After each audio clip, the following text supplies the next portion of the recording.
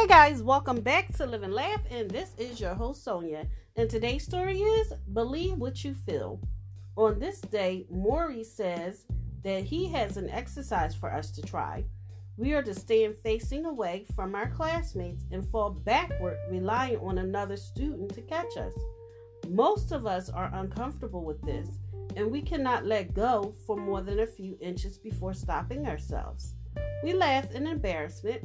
Finally, one student, a thin, quiet, dark-haired girl, whom I noticed almost always wears bulky white fisherman sweaters, crosses her arm over her chest, closes her eyes, leans back, and does not flinch.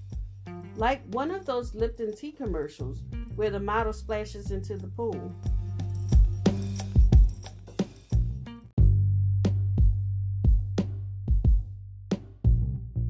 For a moment, I'm sure she's going to thump on the floor. At the last instant, her assigned partner grabs her head and shoulders and yanks her up harshly. "Whoa!" said several students. Some clapped. Maury finally smiled. "You see," he says to the girl, "you closed your eyes. That was the difference. Sometimes you cannot believe what you see. You have to believe what you feel. And if you are going to have another person trust you, you must feel that you can trust them too, even when you're in the dark, even when you're falling." Thank you for listening. And if you know anyone that could benefit from this podcast, go ahead and share it with them.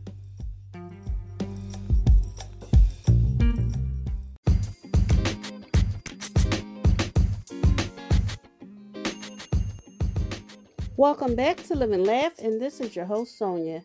And today's story is Going the Extra Mile. I was 20 and I had just finished my first degree when I asked my father's advice on how to approach the world of work.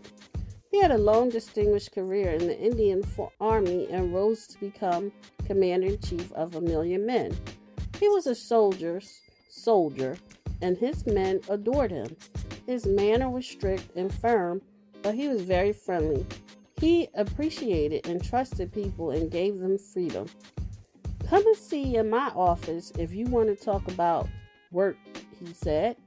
So I made an appointment with his AD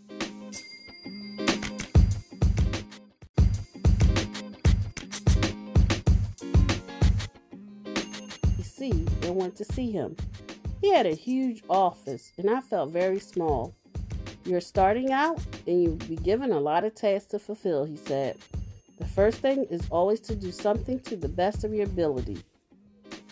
Then, the second time you do it, give it that little bit of extra." What he was saying, take the initiative, be innovative, be creative, always go the extra mile. Thank you for listening, and if you know anyone that could benefit from this podcast, go ahead and share it with them.